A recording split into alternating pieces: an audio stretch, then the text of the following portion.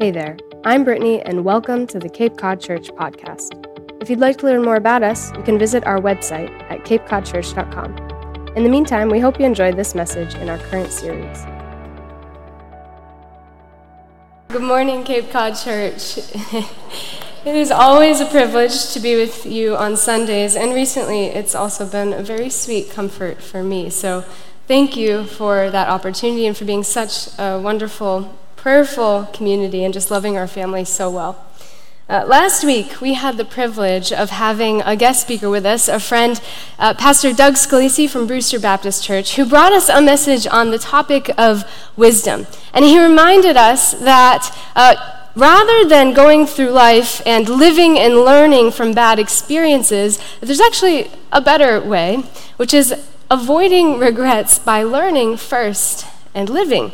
And he encouraged us to pursue wisdom in every area of our lives to avoid those regrets and to live better.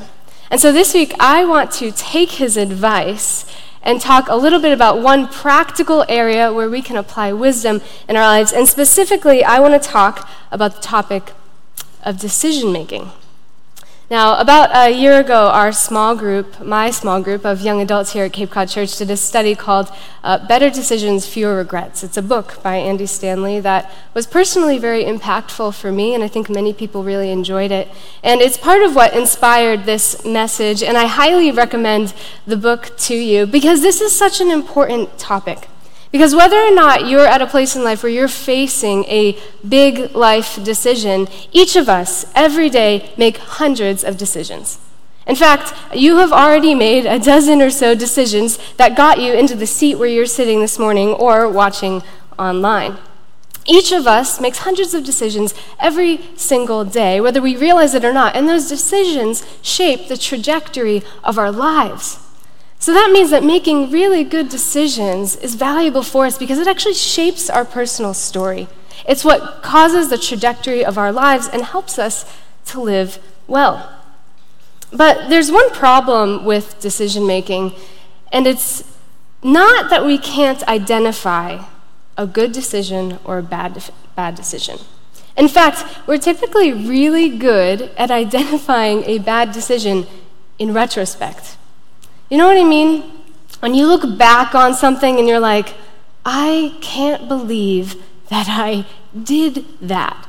In fact, sometimes our decisions are painfully obvious. Our bad decisions sometimes just jump out at us when we look back on them. Or when we think out to the future, when we plan them in advance, sometimes it seems very clear what the good decision is, but the problem is that something happens in the heat of the moment. When you're in the heat of the moment, it's like some kind of brain fog settles in to the point where you can no longer see clearly, and the decisions that seemed so obvious to you in advance or so obvious to you looking back no longer seem clear. So we look back and we're like, why on earth did I say that? What was I thinking when I bought that? It's obvious to me that that was a bad life decision, but in the moment, it wasn't very obvious. In fact, it wasn't clear at all. If you're in the room and you're a millennial like me, you'll be very familiar with this experience because for those of us who grew up in that millennial age, we actually were about 12 years old when Facebook became very popular, which means that we decided to post publicly all of our 12-year-old thoughts before our brains were fully developed. So you'll be very familiar with that sinking feeling of like, oh my gosh, why did I say that? The problem is, it's easy to know what a good or bad decision is in retrospect, but it's a lot harder in the moment. So what on earth are we supposed to do if we can identify, but we can't make good decisions?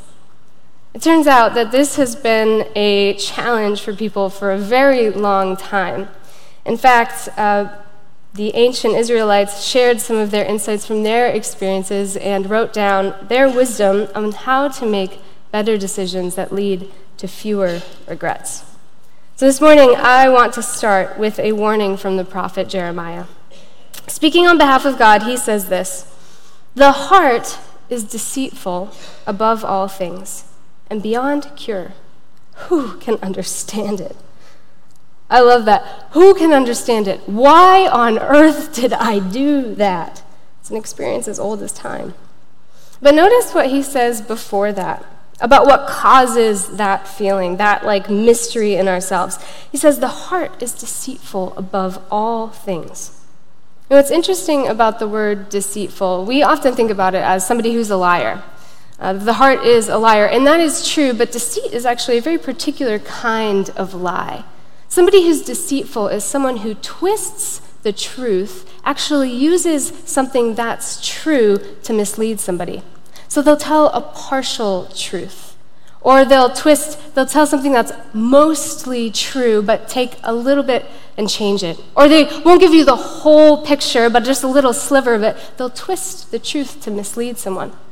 And the prophet Jeremiah, speaking on behalf of God, tells us that that's actually true of ourselves, that we actually deceive ourselves by twisting the truth and misleading us to get what we want, to get what your heart is set on or what your mind is hungry for. And the problem is when we do that, it clouds our vision. This thing that we experience, this brain fog that happens in the moment, Jeremiah tells us that it's caused by a heart and a mind that sometimes deceives itself. And it leads us to that experience of being like, what on earth was I thinking? Who can understand it? Why did I do that? So what do we do? What do we do if in the moment we're prone to twisting the truth to get what we want, to ourselves, to mislead ourselves? How do you cure something like that? I think part of the answer is we need something that cuts through the fog in the heat of the moment. And asking ourselves good questions can help cut through that fog. My brother, Cody, graduated from high school yesterday, which is very exciting for our family and a huge milestone for him.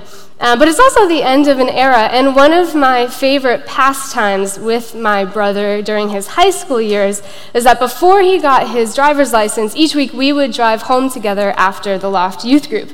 And most weeks we would also go to McDonald's, sometimes with his friends, sometimes just us, because young men are hungry and McDonald's is open wicked late. And it's one of my favorite memories, actually, one of our favorite routines, not because of the meal, but just because of the quality time. In fact, because I am, by Cody's standards, an old woman now, can no longer digest McDonald's like I could when I was 18, like Cody. And so each week we would leave from the Loft, and I would resolve in my mind that I was not going to order anything from McDonald's, and I was not going to eat there. I was going to wait till I got home, and I was going to eat something that was a safer, healthier choice. And I would resolve that every single week, but the problem is when you get into that car, there is one thing, one temptation that I almost cannot withstand. McDonald's French fries. You know what I'm talking about. When they're hot, fresh out of the fryer, heavily salted, perfect consistency. Somebody just pulled them out. And particularly, I don't know if you're like this, but particularly like the soft French fries. Yeah, some of you are nodding. Yeah, you're with me. Soft French fries over the crunchy ones.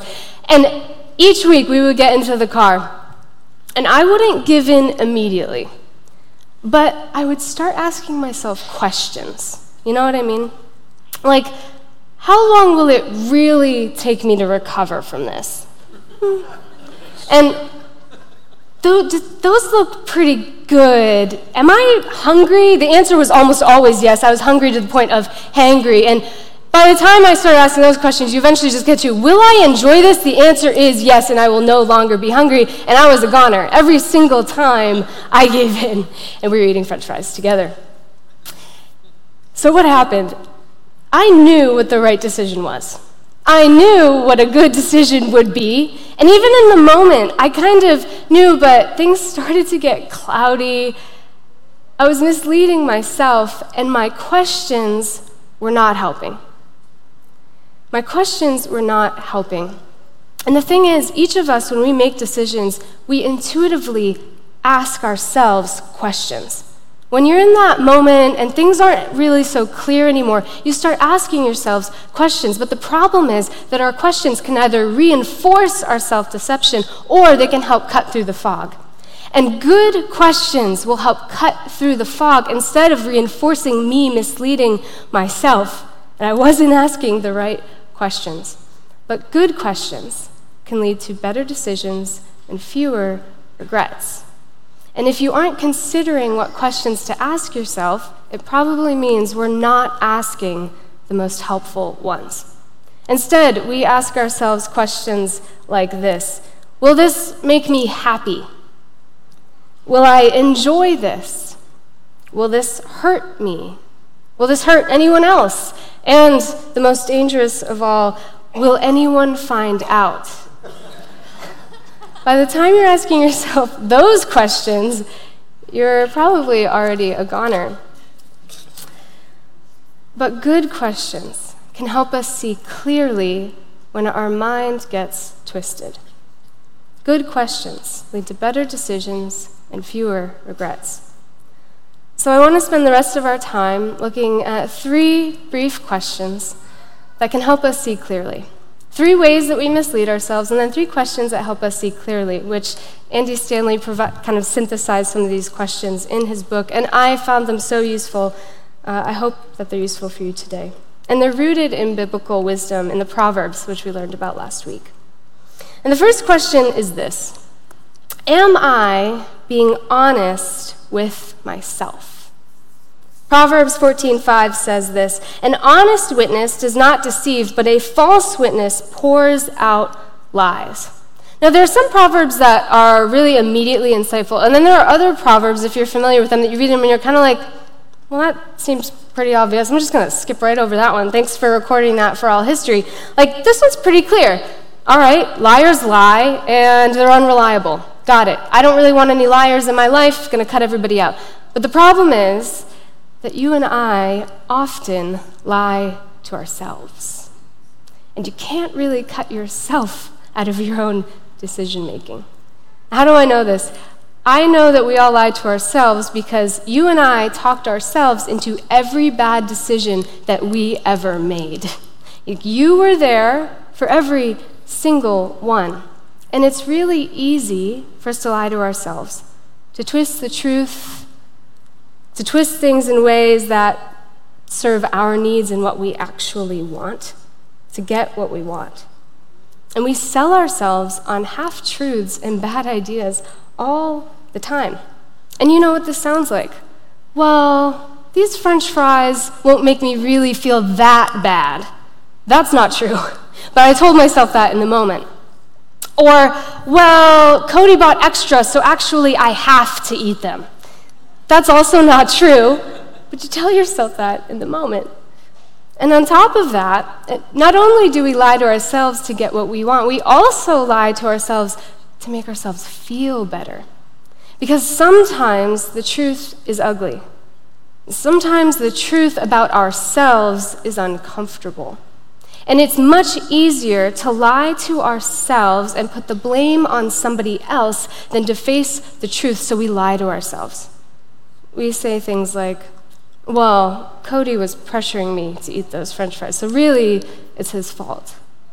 No, it's really not. Well, it's easy for us to say and recognize liars in our lives and say, I see how deceptive that is. I see how they're misleading me. That's not something I want in my life. It's really hard to recognize when we're misleading ourselves because the heart wants what it wants. In psychology, they call this creating a plastic truth. It's when we rehearse narratives of lies or half-truths of the things that we want to be true.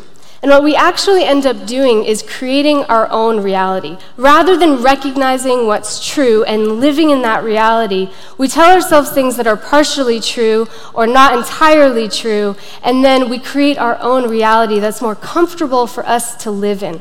So when we lie to ourselves, we're actually losing our vision of reality. It's that experience of brain fog, of like, what on earth was I thinking? Well, you were lying to yourself. You weren't seeing reality clearly because you're allowing yourself to mislead yourself. But good questions, and this honesty question, am I being honest with myself, helps cut through that misleading moment to see what's really true. So ask yourself, am I being honest with myself? Am I being honest about what's true, even when it's uncomfortable, and even when it reflects poorly on myself? And a helpful way to do this has just completely shaken up my life. A helpful way to do this is to ask yourself a second time, and then tack on really at the end. It sounds like this. Why am I doing this really? Why am I postponing this really? Why did I say yes or no really? Or why did I choose to buy that or invest in that really? When we ask ourselves these questions, it helps us build the habit of being brutally honest with ourselves, even when the truth is uncomfortable. And when we do that, we see reality more clearly, and it helps us make better decisions about what's true. And that leads me to our second question. What story do I want to tell? What story do I want to tell? You ever meet someone who is just so wrapped up in the moment or in their latest obsession that it made them crazy? I think we've probably all been there if we're being honest with ourselves, really, but we've also all seen it in other people. Particularly when it comes to romantic relationships and in that honeymoon phase in the very beginning, when you've got a couple who are just so in love with one another that they start doing things that they would never otherwise do. Like people who in general had great social graces and general awareness, when they're in that honeymoon phase, they're all over each other. They're saying things, they're using nicknames that no one ever wanted to hear in public. They're encouraging their significant other to tell you stories that are wildly boring and uninteresting because they think they're fascinating. Something about being in that moment just makes us crazy. And actually, there's a word for this in psychology. It's called focalism. And we're all prone to it. It's this experience of when you're in a moment or in the presence of a person. It's a cognitive bias where you get wrapped up into a moment, so focused on what's in front of you that everything else blurs into the background. You become unaware of the larger picture. You stop thinking about the future because you're sucked into the present moment. And the problem with this is that it naturally limits our perspective. We can't see the larger picture, and because of that, we make poor decisions because we get sucked in. Proverbs 4:25 speaks to this. It recommends that we let our eyes look straight ahead. It says, fix your gaze directly before you. Now, interestingly, this verse comes in the context of a whole chapter that's about making right decisions. And it uses the metaphor of paths. So staying on the right path, not turning to the left or the right. Some of you may have heard that before. But it's interesting that in that context, when it's talking about choosing the right path, it actually says, not look down at your feet, but look your eyes straight ahead. Fix your gaze directly before you. What is that all about? Well, if you have a driver's license, you're familiar with driving, or you've ever been to driver's ed, you know exactly what this is about. A safe driver is somebody who looks at their sight line, who looks out ahead. And the reason for that is because when you look out ahead, you can see what's coming. But if you just look at your feet or you just look at the road before you, you will miss everything that's coming at you out in the future. You will miss the larger picture, and because of that, you will make poor decisions about how to drive your car or which path to take. So Proverbs recommends look straight ahead. Look at the future. And the story question, what story do you want to tell, helps pull us out of the immediate moment and focus on the larger picture, which we are so prone to missing in the moment. It reminds us of the greater story that's going on. It reminds us where we want to go. On our best days, when you knew exactly what the best decision would be, it reminds you of where you want to go, and it helps you make decisions now based on the future. What story do you want to tell? It's a really valuable question because at some point, you will be out of this present moment and dealing with the consequences of your decisions. And we all want to write a beautiful personal story. So asking yourself, what story do you want to tell? When this is all over, when this fight with that family member is over, what story do you want to tell? When this political season is over, what story do you want to tell about how you behaved and treated others?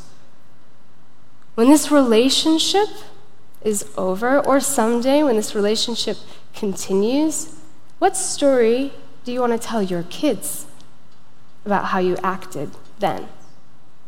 Someday, when you're on your deathbed, and your kids and hopefully grandkids are all around you, what story do you want to tell them about how you lived your life? Hopefully, you will be able to tell a beautiful story in which you do not have to skip whole chapters of your life. And by asking ourselves this question, what story do I want to tell? It helps us make those better decisions and build a beautiful life and a story worth telling. And that brings us to our last question for today. So after you've squared yourself up, you've been really honest with yourself, and after you've thought about the future, you've gotten a sense of the larger picture, ask yourself this: is there a tension that deserves my attention? Is there something in me about this situation or about this decision that is just a little bit uncomfortable? Or is there something that doesn't feel quite right? In psychology, they call these red flag moments, but all of us are familiar with those moments where you probably had a little bit of a sense of, it's not quite right. I don't feel quite right about this. And in retrospect, it's easy to see, but it's also really easy to ignore those moments, because they're often subtle. Sometimes the tension is small, and it's easy to just ignore it and breeze past it. It's easy to just kind of put it aside as like, I was probably just had something bad for lunch. And the more that we ignore them, the easier they are to ignore, and the less that we feel that tension, particularly when we're not paying attention to it. But that tension, if we're being honest with ourselves, we know it's there for a reason. If you don't believe in God, if you're here this morning and you're exploring faith, but you don't yet believe in God, even you probably believe in an innate human sense of right and wrong. There are just some things in life that should bother us. Murder and mistreatment, prejudice and injustice, these things should cause attention in us. And so we recognize that those moments are really important. And if you're here today and you're a follower of Jesus, you believe in God, then we know that that feeling is put in you because God is goodness himself. He has given you a conscience, a sense of right and wrong. And when we feel that tension, we know it's worth paying attention to. And we also know that the consequences of not paying attention to that tension can be disastrous. There have been whole moments of history where whole groups of people ignored that tension, and the consequences were tragic. So we know that it's valuable, but sometimes we breeze past it. But this question, is there a tension that deserves my attention, helps us to pause and keep from running past it. It helps us to pause and to ask so that we don't have to look back on our lives someday and ask, how could I have done something like that? Because you're paying attention to the tension. Listen to what Proverbs has to say about your internal conscience. It says, the human spirit is the lamp of the Lord that sheds light on one's inmost being. This morning, we've talked a lot about how we can deceive ourselves, how our heart and our mind easily mislead us, and how, in many ways, we cannot be fully trusted with our own decisions. But it's not all bad, because God has given you a conscience. He has given us the ability to search our own souls, to see clearly and to recognize what's right and what's wrong, and asking ourselves this question: is there a tension that deserves my attention? Helps us to pause and to do that work and take advantage of that gift so that we can make better decisions that we never have to regret. Is there a tension that deserves my attention? And if there is, don't ignore it. Let it bother you, because it may just be the thing that God has placed in your life to help redirect your path, to avoid a regret, or to lead you to something more beautiful. So if there's a tension in your heart, don't ignore it. Let it bother you. So to recap this morning, good decisions are hard to make in the moment. Sometimes we don't even understand why we make the decisions we do, because our hearts and our minds mislead us. But asking ourselves good questions can help us see more clearly. They help us see reality more clearly. They help us see the larger picture more clearly, and they help us see what's right. They cut through the fog so that in the heat of the moment, we can make better decisions that lead to fewer regrets. So when you're making that decision, and you will, in half an hour you'll have made probably a dozen more decisions, whether they're big or small, ask yourselves these questions. Am I being honest with myself? Really? What story do I want to tell when this is all over? And is there a tension that deserves my attention? And before we close, I just want to add one more thing. If you're here this morning and you're just exploring faith and Jesus, we love that, and we're so glad that you're here.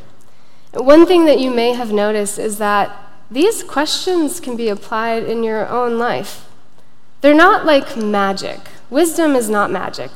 It's not questions that only work for people who believe in Jesus and everybody else they're completely useless for.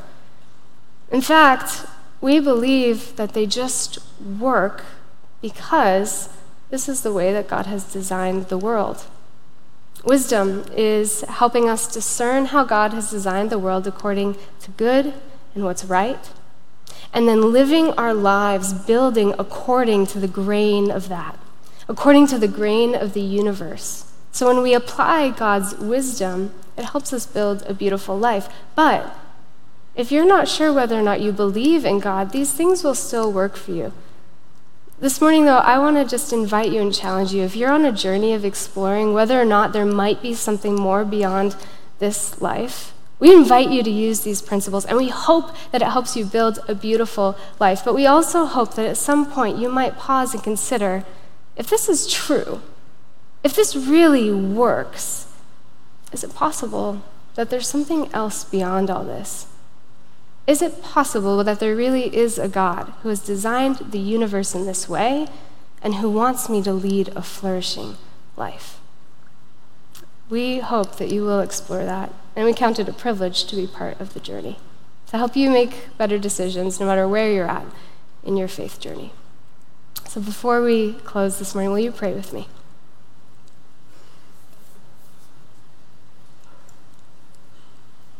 Father, we come to you this morning, and we thank you for your wisdom. We thank you that you offer us guidance in this life, that you want us to lead beautiful and full lives. And Father, we recognize that sometimes we don't always navigate that perfectly. There have been moments where we have lied to ourselves. There have been moments when we lied to others, Father, where we cast the blame on others, and really it belonged on us. There have been moments where we lost our common sense because we weren't paying attention to the future, or where we wrote a story that we regretted, or we ignored the tension that you put in our own soul. Father, we just thank you for your grace. That even in the bad decisions, that you can use them for the good. And this morning we just ask that you would help us see clearly, that you would help us see what's true, what's right, that you would help us write a beautiful story, Father, and that all of this would glorify you, that your wisdom might be glorified in our lives, Father, that we might use our lives to benefit and serve one another. We thank you that you are a God who sees us and cares for us, who made a way for us to live well, Father, but more than that, who offered us a full life through your Son, Jesus, and made the ultimate way. In Jesus' name we pray. Amen.